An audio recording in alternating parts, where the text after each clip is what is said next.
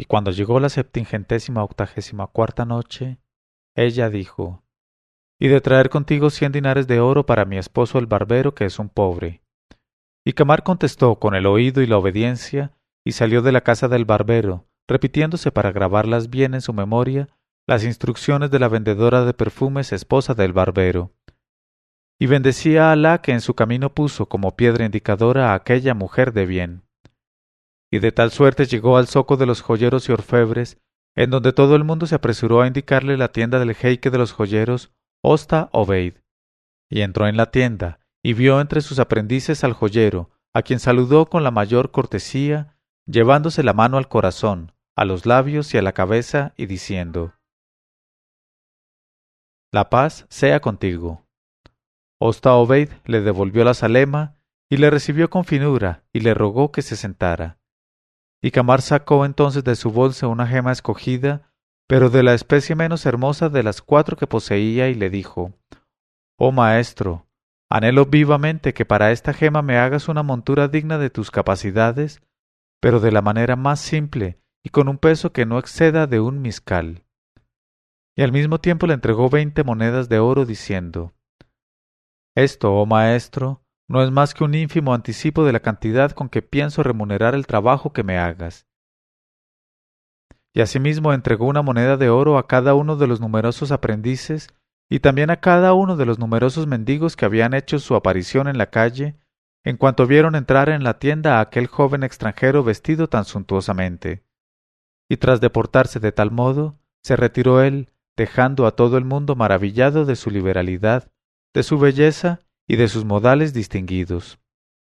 En cuanto a Osta Obeid, no quiso retrasar lo más mínimo la confección de la sortija, y como estaba dotado de una destreza extraordinaria, y tenía a su disposición medios que ningún otro joyero poseía en el mundo, la empezó y la concluyó al terminar el día, dejándola toda cincelada y limpia.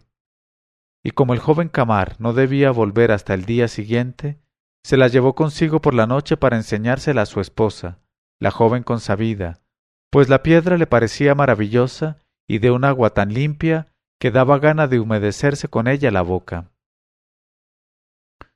Cuando la joven esposa de Osta Obeid hubo visto la sortija, la encontró muy hermosa y preguntó: ¿Para quién? Él contestó: Para un joven extranjero, que es mucho más deslumbrador que esta maravillosa gema. Porque has de saber que el dueño de esta sortija, que ya me ha pagado de antemano, como nunca se me pagó trabajo alguno, es hermoso y encantador, con ojos que hieren de deseo, mejillas como pétalos de anémona en un parterre lleno de jazmines, una boca como el sello de Soleimán, labios empapados en sangre de cornalinas, y un cuello como el cuello del antílope que soporta graciosamente su cabeza fina, cual un tallo soporta su corola. Y para resumir lo que está por encima de toda alabanza, bástete oír que es hermoso, verdaderamente hermoso, y tan encantador como hermoso, lo que le hace parecerse a ti, no sólo por sus perfecciones, sino también por su tierna edad y por las facciones de su rostro. Así describió el joyero a su esposa, al joven Camar, sin advertir que sus palabras acababan de encender en el corazón de la joven una pasión repentina y tanto más viva cuanto que el objeto de ella era invisible. Y aquel propietario de una frente en que iban a crecer cuernos como cohombros en un terreno estercolado, olvidaba que no existe tercería peor ni de éxito más seguro que la de un marido que ante su esposa ensalza los méritos y la belleza de un desconocido, sin cuidarse de las consecuencias.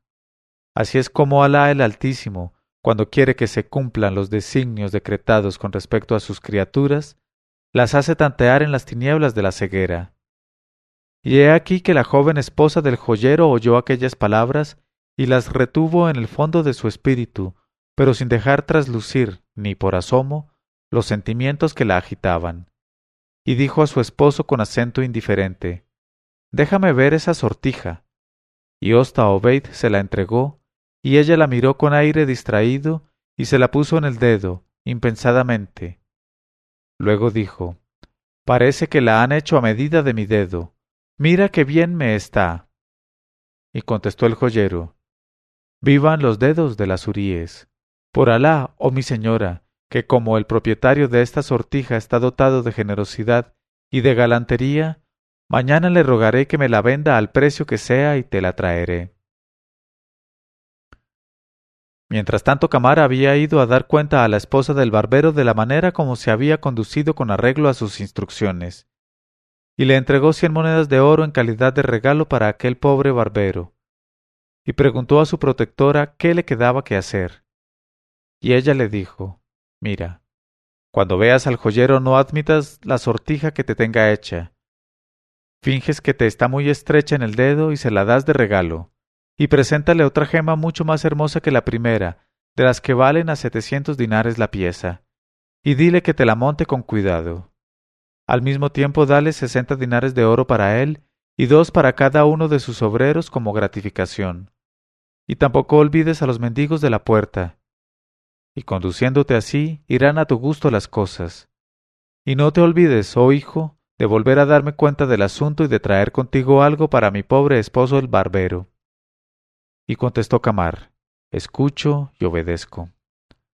Y salió de casa de la mujer del barbero, y al día siguiente no dejó de ir al zoco en busca del joyero Osta-Obeid, el cual, en cuanto le advirtió, levantóse en honor suyo y después de las zalemas y cumplimientos, le presentó la sortija.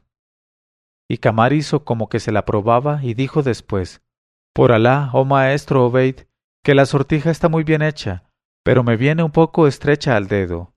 Toma, te la doy para que se la regales a cualquiera de las numerosas esclavas de tu harem. Y aquí tienes otra gema que prefiero a la anterior, y que montada sencillamente resultará mucho más hermosa. Y así diciendo le entregó una gema de 700 dinares de oro, y al mismo tiempo le dio 60 dinares de oro para él, y 2 para cada uno de sus aprendices, diciendo, solo es para que refresquéis con un sorbete, pero, si este trabajo se acaba con prontitud, espero que quedaréis satisfechos del modo como seréis remunerados. Y salió distribuyendo a derecha e izquierda monedas de oro a los mendigos congregados delante de la puerta de la tienda.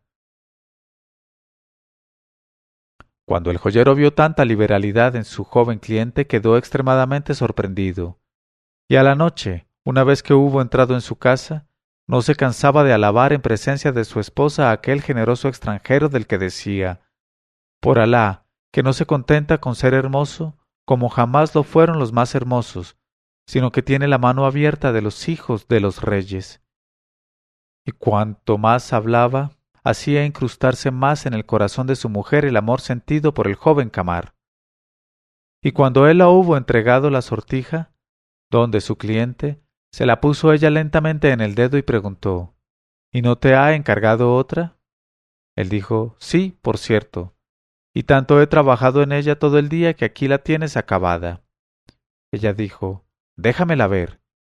Y la cogió, la miró, sonriendo, y dijo, quisiera quedarme con ella. Él dijo, quién sabe, capaz es de dejármela, como ha hecho con su hermana. Mientras tanto, Camar había ido a concertarse con la esposa del barbero acerca de lo que había pasado y de lo que tenía que hacer, y le entregó 400 dinares de oro para su pobre esposo el barbero. Y ella le dijo, hijo mío, tu asunto va por el camino mejor. Cuando veas al joyero no admitas la sortija encargada, sino haz como que te está muy grande, y déjasela de regalo. Luego, entrégale otra piedra preciosa de las que valen casi a 900 dinares de oro la pieza, y en espera de que terminen el trabajo, da 100 dinares para el maestro y 3 para cada uno de los aprendices. Y al volver a darme cuenta de la marcha del asunto, no te olvides de traer para mi pobre esposo el barbero algo con que pueda comprarse un pedazo de pan. Y Alá te guarde y prolongue tus días preciosos, oh hijo de la generosidad. Y he aquí que Camar siguió puntualmente el consejo de la vendedora de perfumes, y el joyero no encontró ya palabras ni expresión con que pintar a su mujer la liberalidad del hermoso extranjero. Y ella le dijo, probándose la nueva sortija, ¿no te da vergüenza, oh hijo del tío, no haber invitado todavía a tu casa a un hombre que tan generoso se ha mostrado contigo? Y sin embargo, gracias a los beneficios de Alá, no eres avaro ni descendiente de una familia de avaros, pero me parece que a veces faltas a las prácticas sociales. Así, Es absolutamente un deber de parte tuya rogar a ese extranjero que venga a tomar mañana la sal de tu hospitalidad. Por su parte, Camar, después de haber consultado a la mujer del barbero, a la cual entregó para aquel pobre hombre 800 dinares de gratificación, lo preciso para que comprara un pedazo de pan, no dejó de presentarse en la tienda del joyero a fin de probarse la tercera sortija, y después de ponérsela en el dedo se la sacó, la miró un instante con cierto desdén y dijo: «Está bastante bien, pero no me gusta del todo esta piedra. Quédate, pues, con ella para una de tus esclavas, y móntame esta otra gema. Y aquí tienes un anticipo de 200 dinares y 4 para cada uno de tus aprendices. Y perdóname todas las molestias que te causo». Y así diciendo le entregó una gema blanca y maravillosa que valía 1000 dinares de oro.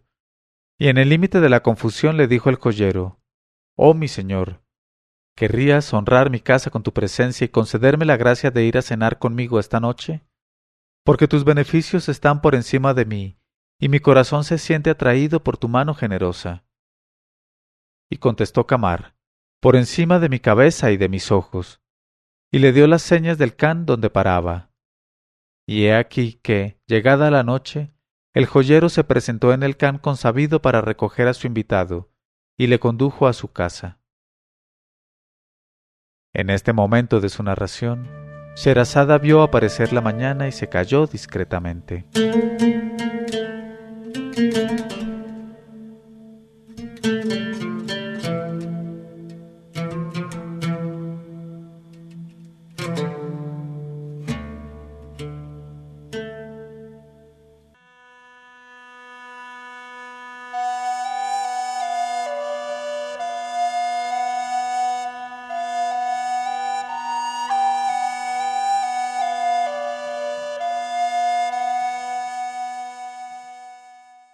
Y cuando llegó la 785ª noche, ella dijo: y le condujo a su casa, donde le festejó con una recepción suntuosa y un espléndido festín.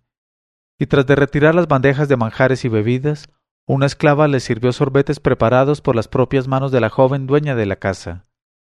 No obstante, a pesar del deseo que de ello tenía, no quiso infringir la costumbre de las recepciones, donde las mujeres jamás toman parte en las comidas, y permaneció en el harem, y se limitó a esperar allí que produjese efecto su estratagema. Y he aquí que, apenas Camar y su huésped probaron el delicioso sorbete, cayeron ambos en un profundo sueño, porque la joven había tenido cuidado de echar en las copas un polvo adormecedor, y la esclava que les servía se retiró en cuanto los vio tendidos sin movimiento. Entonces la joven, vestida solamente con su camisa, y preparada toda ella como para la primera entrada nupcial, levantó el cortinaje y penetró en la sala del festín. Y quien hubiese visto a aquella joven, en todo el esplendor de su belleza, con sus ojos cargados de crímenes, habría sentido que se le desmenuzaba el corazón y que la razón se le huía. Avanzó ella, pues, hasta Camar, a quien hasta entonces no había entrevisto más que por la ventana, cuando entraba él en la casa, y se puso a contemplarle, y vio que era en absoluto de su conveniencia, y empezó por sentarse junto a él, y se puso a acariciarle el rostro dulcemente con la mano. Y de pronto aquella gallina hambrienta se arrojó glotonamente sobre el jovenzuelo, y empezó a picotearle los labios y las mejillas con tanta violencia que hizo saltar la sangre. Y aquellos picotazos crueles duraron algún tiempo y fueron reemplazados por tales movimientos que sólo Alá sabría lo que pudo ocurrir a consecuencia de toda aquella agitación de la gallina montada a horcajadas sobre el joven gallo dormido. Y con aquel juego transcurrió la noche entera. Pero cuando apareció la mañana, aquella ardiente jovenzuela se decidió a levantarse y se sacó del seno 4 tabas de cordero y se las metió en el bolsillo de Camar, y hecho lo cual le dejó y volvió al harem, y mandó a la sala del festín a la esclava confidente que de ordinario ejecutaba sus órdenes, la misma que llevaba el alfanje desnudo al paso del cortejo por los zocos de Basra. Y la esclava, para disipar el sueño del joven Camar y del viejo joyero, les echó en las narices unos polvos que eran poderoso antídoto. Y no tardaron en producir su efecto aquellos polvos, porque los dos durmientes se despertaron después de estornudar. Y la joven esclava dijo al joyero: «Oh amo vuestro, nuestra ama, Halima, me envía a despertarte y te dice: es la hora de la plegaria de la mañana, y he aquí que desde el minarete el muezzin hace el llamamiento a los creyentes. Y he aquí, además, la palangana para las abluciones». Y exclamó el viejo aturdido aún: «Por Alá, que pesadamente se duerme en esta habitación. Siempre que me acuesto aquí no me despierto hasta muy entrado el día». Kamar no supo qué responder, pero al levantarse para hacer sus abluciones, sintió que le ardían como el fuego los labios y el rostro, sin contar lo que no se veía, y se asombró de ello en extremo, y dijo al joyero: «No sé qué será, pero siento que los labios y el rostro me arden como el fuego y me queman como carbones encendidos. ¿A qué obedecerá?». Y el viejo contestó: «Oh, eso no es nada, sencillamente picaduras de mosquitos». Y dijo Kamar: «Está bien, pero ¿cómo es que en tu rostro no veo trazas de picaduras de mosquitos si has dormido a mi lado?». El otro contestó: «Por Alá que es verdad. Sin embargo, has de saber, oh cara hermosa, que a los mosquitos les gustan las mejillas jóvenes y vírgenes de pelo, y detestan los rostros barbudos. Y he aquí que bajo tu lindo semblante circula una sangre delicada, mientras que de mis mejillas descienden unas barbas luengas». Dicho esto, hicieron sus abluciones, se dedicaron a la plegaria y almorzaron juntos, tras de lo cual Kamar se despidió de su huésped y salió para ir en busca de la mujer del barbero. Y he aquí que se encontró con que estaba ella esperándole, y le acogió riéndose y le dijo: «Vamos, oh hijo, cuéntame la aventura de esta noche, por más que la veo escrita con 1000 signos en tu rostro». Él dijo: «Estos signos son simples picaduras de mosquitos y nada más, madre mía». Y la mujer del barbero se rió aún más fuerte al oír estas palabras y dijo: «¿De verdad son picaduras de mosquitos? ¿Y no ha tenido otros resultados tu visita a la casa de la que amas?». Él contestó: «Por Alá, que no ser estas 4 tabas de jugar los niños, y que me he encontrado en el bolsillo sin saber cómo han entrado en él». Ella dijo: «Enséñamelas». Y las cogió, las miró un momento y continuó diciendo: «Eres muy inocente, hijo mío, al no haber adivinado que en tu cara llevas todavía la huella, no de picaduras de mosquitos, sino de besos apasionados de la que amas. En cuanto a esos huesos que ella misma te ha metido en el bolsillo, son un reproche que te dirige por haberte pasado el tiempo durmiendo, pudiéndolo emplear mejor con ella. Ha querido decirte: eres un niño que se pasa el tiempo durmiendo. Aquí tienes unas tabas, como cumple a los niños, que no saben divertirse con otro juego. Tal es la explicación de estas tabas, hijo mío. Y has ido a hablar bastante claro para la primera vez. Y por otra parte, no tienes más que hacer la prueba esta misma noche. En efecto, te aprovecharás de la invitación del joyero, el cual sin duda te convidará de nuevo a cenar. Y creo que no te olvidarás de portarte de manera que te satisfaga y la satisfaga, y hagas dichosa a tu madre que te quiere, hijo mío. Y para cuando estés de vuelta en mi casa, oh pupila del ojo, piensa en la miserable condición de mi pobrísimo esposo el barbero». Y Kamar contestó: «Por encima de la cabeza y de los ojos». Y regresó al khan en que se alojaba. Y he aquí lo referente a él. En cuanto a la joven, Halima preguntó a su esposo, el viejo joyero, cuando fue él a buscarla al harem: «¿Cómo te has portado con tu huésped el joven extranjero?». Él contestó: «Con todas las galanterías y todas las consideraciones, oh Halima. Pero ha debido pasar muy mala noche porque le han picado con encarnizamiento los mosquitos». Ella dijo: «Tú tienes la culpa por no haberle hecho dormir con mosquitero, pero sin duda estará menos incómodo la próxima noche, pues supongo que le invitarás otra vez. Y es lo menos que con él puedes hacer en agradecimiento por todas las pruebas de generosidad con que te ha colmado». Y el joyero solo pudo responder con el oído y la obediencia, máxime cuando él también sentía gran afecto por el joven. Así es que cuando Camar llegó a la tienda no dejó de invitarle el joyero, y aquella noche sucedió lo mismo que la anterior, a pesar del mosquitero. Porque una vez que la bebida adormecedora hubo surtido su efecto, la joven Halima se pasó toda la noche agitándose y moviéndose a horcajadas sobre el gallo dormido, y de manera aún más extraordinaria que la primera vez. Y cuando por la mañana el joven Camar salió de su profundo sueño, merced a los polvos que le echaron en las narices, sintió que le ardía el rostro y que tenía todo el cuerpo acribillado a succiones, mordiscos y otras cosas semejantes realizadas por su ardiente enamorada. Pero no dejó entrever nada al joyero, que le interrogaba sobre cómo había dormido, y tras de despedirse de él, salió para ir a dar cuenta a la mujer del barbero de lo que había pasado.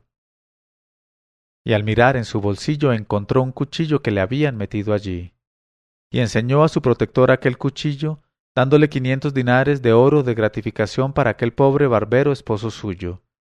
Y después de besarle la mano, exclamó la vieja al ver el cuchillo: «Alá os resguarde de la desgracia, oh hijo mío. He aquí que tu bienamada está irritada, y te amenaza con matarte si te vuelve a encontrar dormido, porque esa es la explicación del cuchillo encontrado en tu bolsillo». Y preguntó Camar muy perplejo: «¿Pero qué voy a hacer para no dormirme? La noche última estaba yo resuelto a velar a todo trance, pero no lo conseguí». Ella contestó: «Pues bien, para ello no tendrás más que dejar beber al joyero solo, y fingiendo que te tomas la copa del sorbete, cuyo contenido arrojarás detrás de ti, simularás dormir en presencia de la esclava, y de tal suerte conseguirás el objeto deseado». Y Camar contestó con el oído y la obediencia, y no dejó de seguir exactamente aquel excelente consejo. Y he aquí que pasaron las cosas de la manera prevista por la vieja, porque el joyero, por consejo de su esposa, invitó a Camar a la tercera cena, con arreglo a la costumbre que exige sea el huésped invitado 3 noches seguidas. Y cuando la esclava que había llevado los sorbetes vio dormidos a ambos hombres, se retiró para anunciar a su señora que ya se había producido el efecto deseado.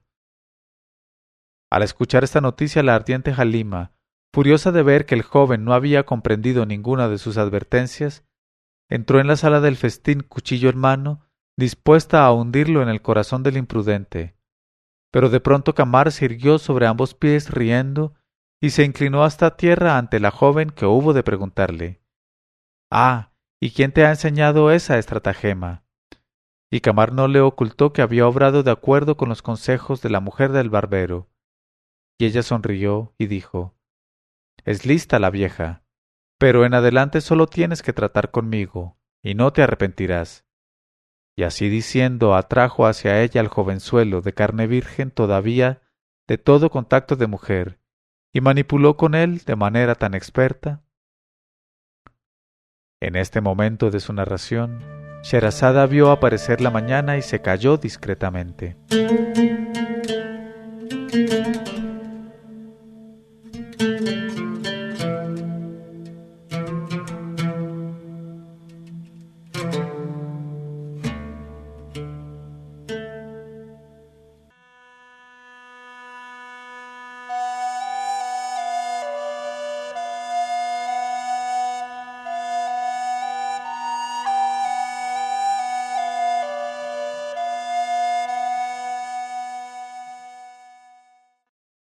Y cuando llegó la 786ª noche, ella dijo: y manipuló con él de manera tan experta que el joven aprendió de pronto a declinar todos los casos sin vacilar, a poner el régimen pasivo en acusativo y a exigir el régimen directo en sumisión activa.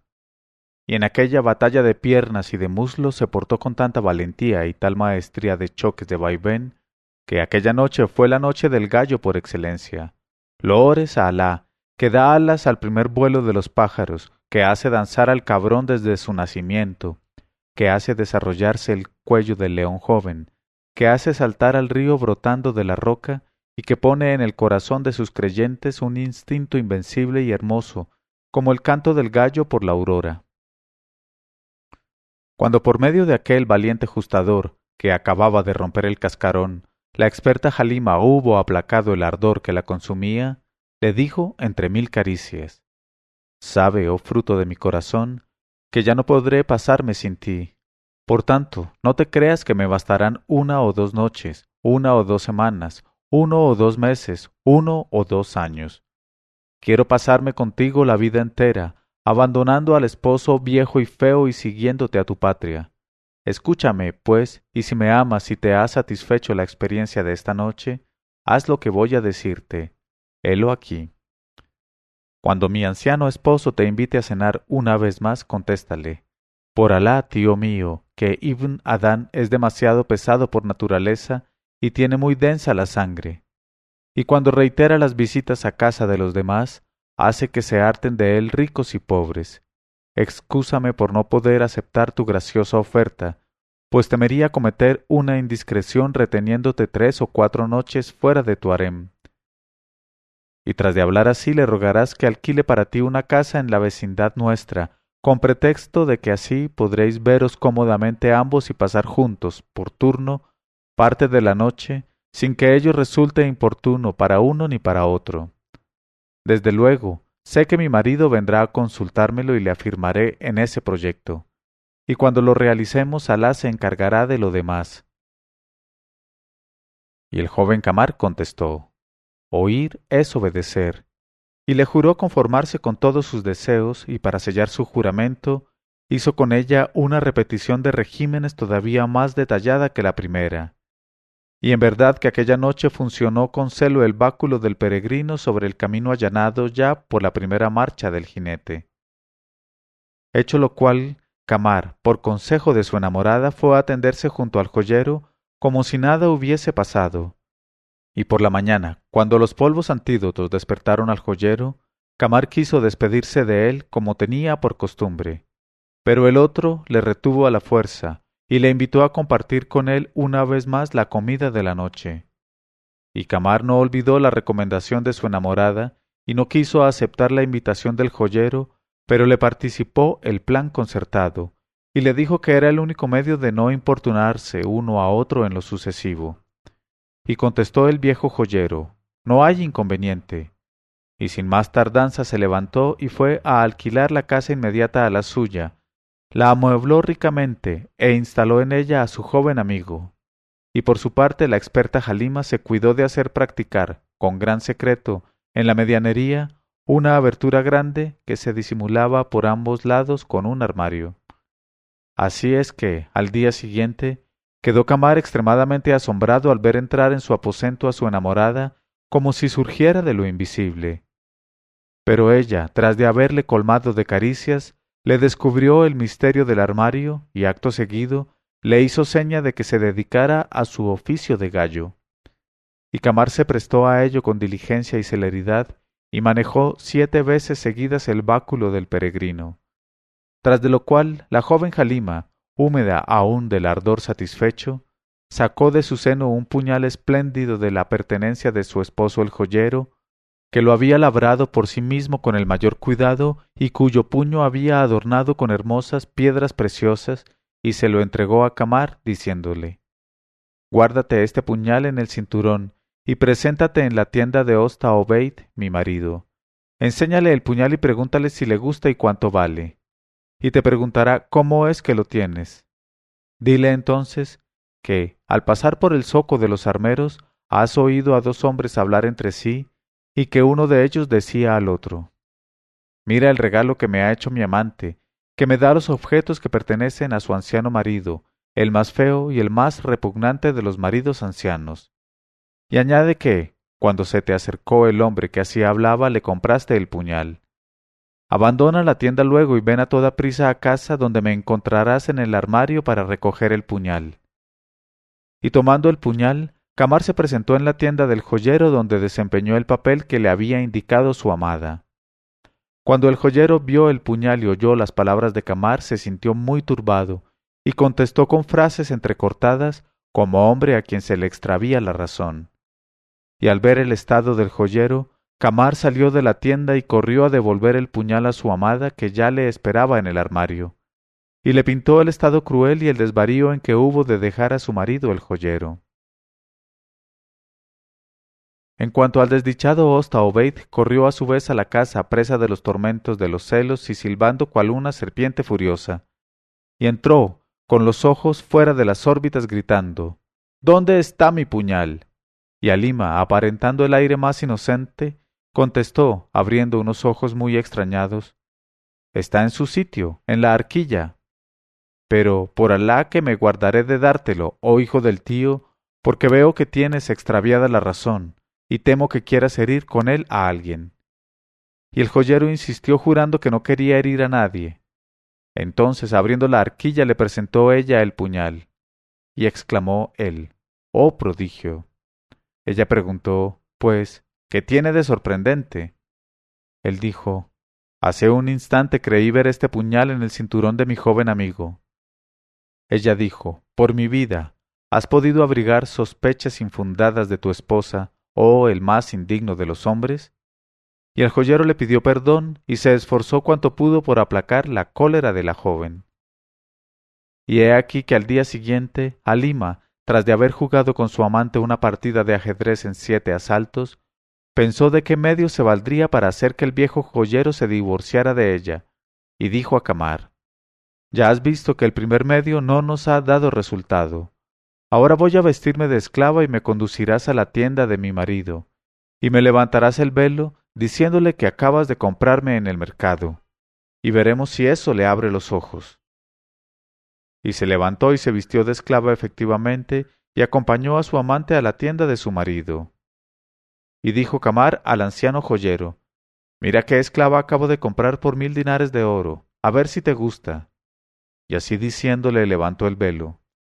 Y el joyero creyó desmayarse al reconocer a su mujer, adornada con magníficas pedrerías, labradas por él mismo, y llevando en los dedos las sortijas que le había regalado Kamar. Y exclamó: ¿Cómo se llama esta esclava? Y Kamar contestó: Halima. Y al oír estas palabras el joyero sintió que se le secaba la garganta, y cayó de espaldas. Y Kamar y la joven se aprovecharon del desmayo para retirarse. Cuando Osta Obeid volvió de su desvanecimiento, corrió a su casa con todas sus fuerzas, y estuvo a punto de morirse de sorpresa y de espanto, al encontrar a su esposa con el mismo atavío con que acababa de verla, y exclamó: No hay fuerza y protección más que en Alá el Omnisciente. Y ella le dijo: ¿Y bien, oh hijo del tío, de qué te asombras? Él dijo: Alá confunda al maligno. Acabo de ver una esclava que ha comprado mi amigo y que parece ser tú misma, de tanto como se te asemeja. Y Halima, fingiendo sofocarse de indignación, exclamó: ¿Cómo, oh calamitoso de barba blanca, te atreves a ultrajarme con sospechas tan vergonzosas? Ve a convencerte por tus propios ojos y corre a casa de tu vecino para ver si encuentras allí a la esclava. Él dijo: Tienes razón. No hay sospecha que ceda a semejante prueba. Y bajó la escalera y salió de su casa para ir a la de su amigo Kamar. Y como había pasado por el armario, ya se encontraba allí Halima cuando entró su esposo.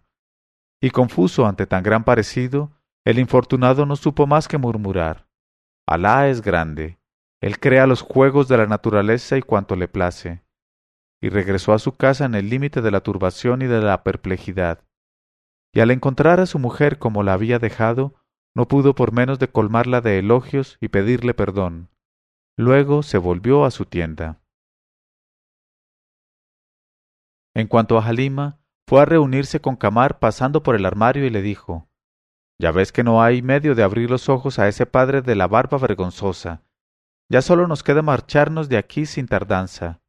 He tomado mis medidas y están prontos los camellos cargados, así como los caballos, y la caravana no espera a nadie más que a nosotros para partir. Y se levantó, y envolviéndose en sus velos, le decidió a llevarla al sitio en que se hallaba la caravana. Y montaron ambos en los caballos que les aguardaban y partieron. Y Alá les escribió la seguridad, y llegaron a Egipto sin ningún incidente desagradable. Cuando llegaron a la casa del padre de Kamar, y el venerable mercader se enteró del regreso de su hijo, la alegría dilató todos los corazones, y Kamar fue recibido con lágrimas de dicha. Y cuando Halima entró en la casa, todos los corazones quedaron deslumbrados por su belleza, y el padre de Kamar preguntó a su hijo: «Oh, hijo mío, ¿es una princesa?» El joven contestó, «No es una princesa, sino aquella cuya hermosura motivó mi viaje, pues de ella es de quien nos habló el derviche, y ahora me propongo casarme con ella conforme a la suna y a la ley». Y contó a su padre, desde el principio hasta el fin, toda su historia, pero no hay utilidad en repetirla. Al saber aquella aventura de su hijo, el venerable mercader Abd el-Rahmán exclamó, «Oh hijo mío, sea contigo mi maldición en este mundo y en el otro si persistes en querer casarte con esa mujer salida del infierno. Ah, teme, oh hijo mío, que un día se conduzca contigo de manera tan desvergonzada como con su primer marido.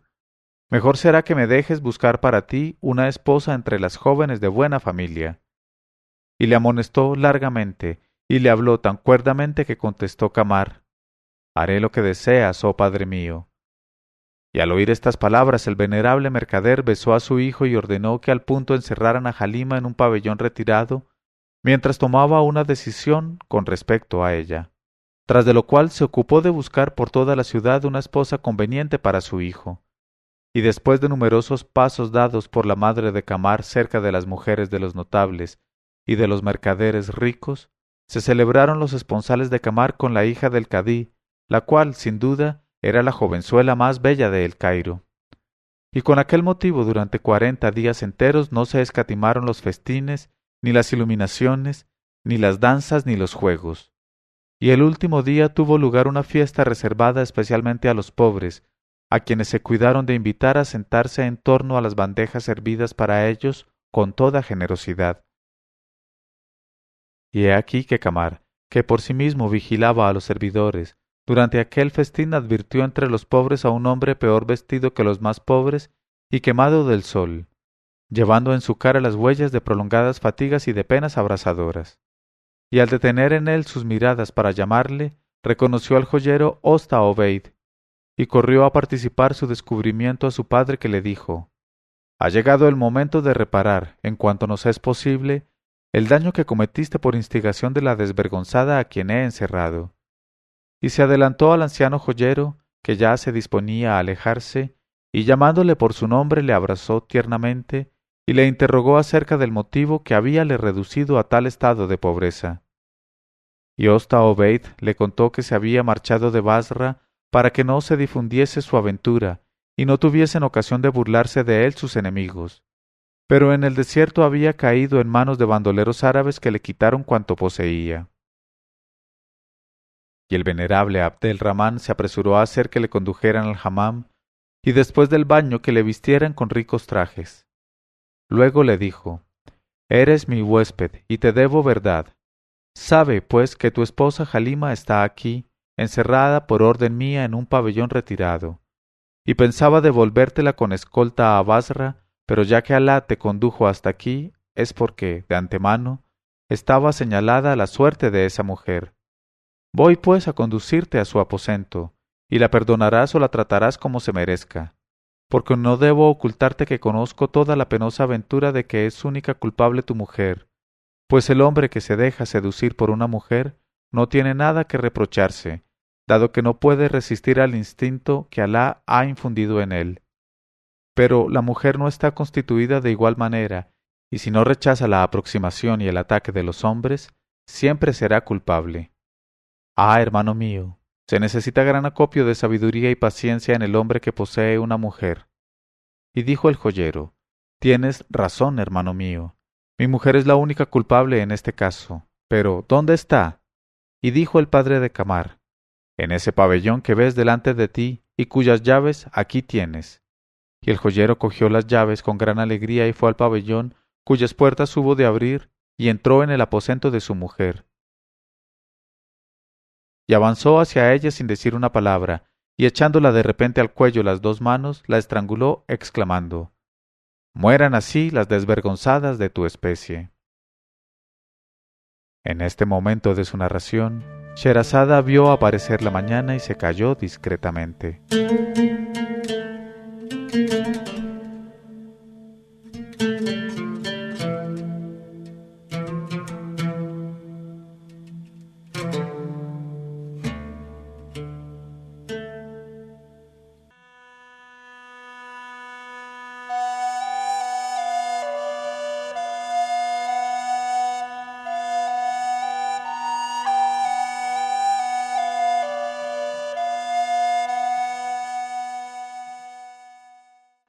Pero cuando llegó la 787ª noche, ella dijo, la estranguló exclamando, mueran así las desvergonzadas de tu especie.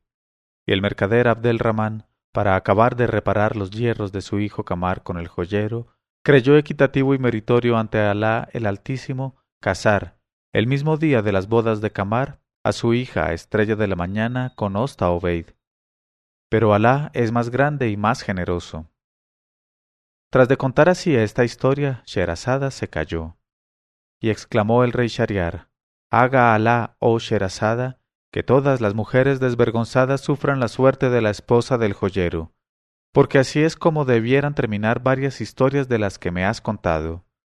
Con frecuencia, en efecto, me ha irritado el alma, Sherazada, al ver que ciertas mujeres tenían un fin contrario a mis ideas y a mis inclinaciones. Pues ya sabes cómo he tratado, por mi parte, a la esposa impúdica y maligna, que Alá no la tenga en su compasión, así como a todas sus infieles esclavas.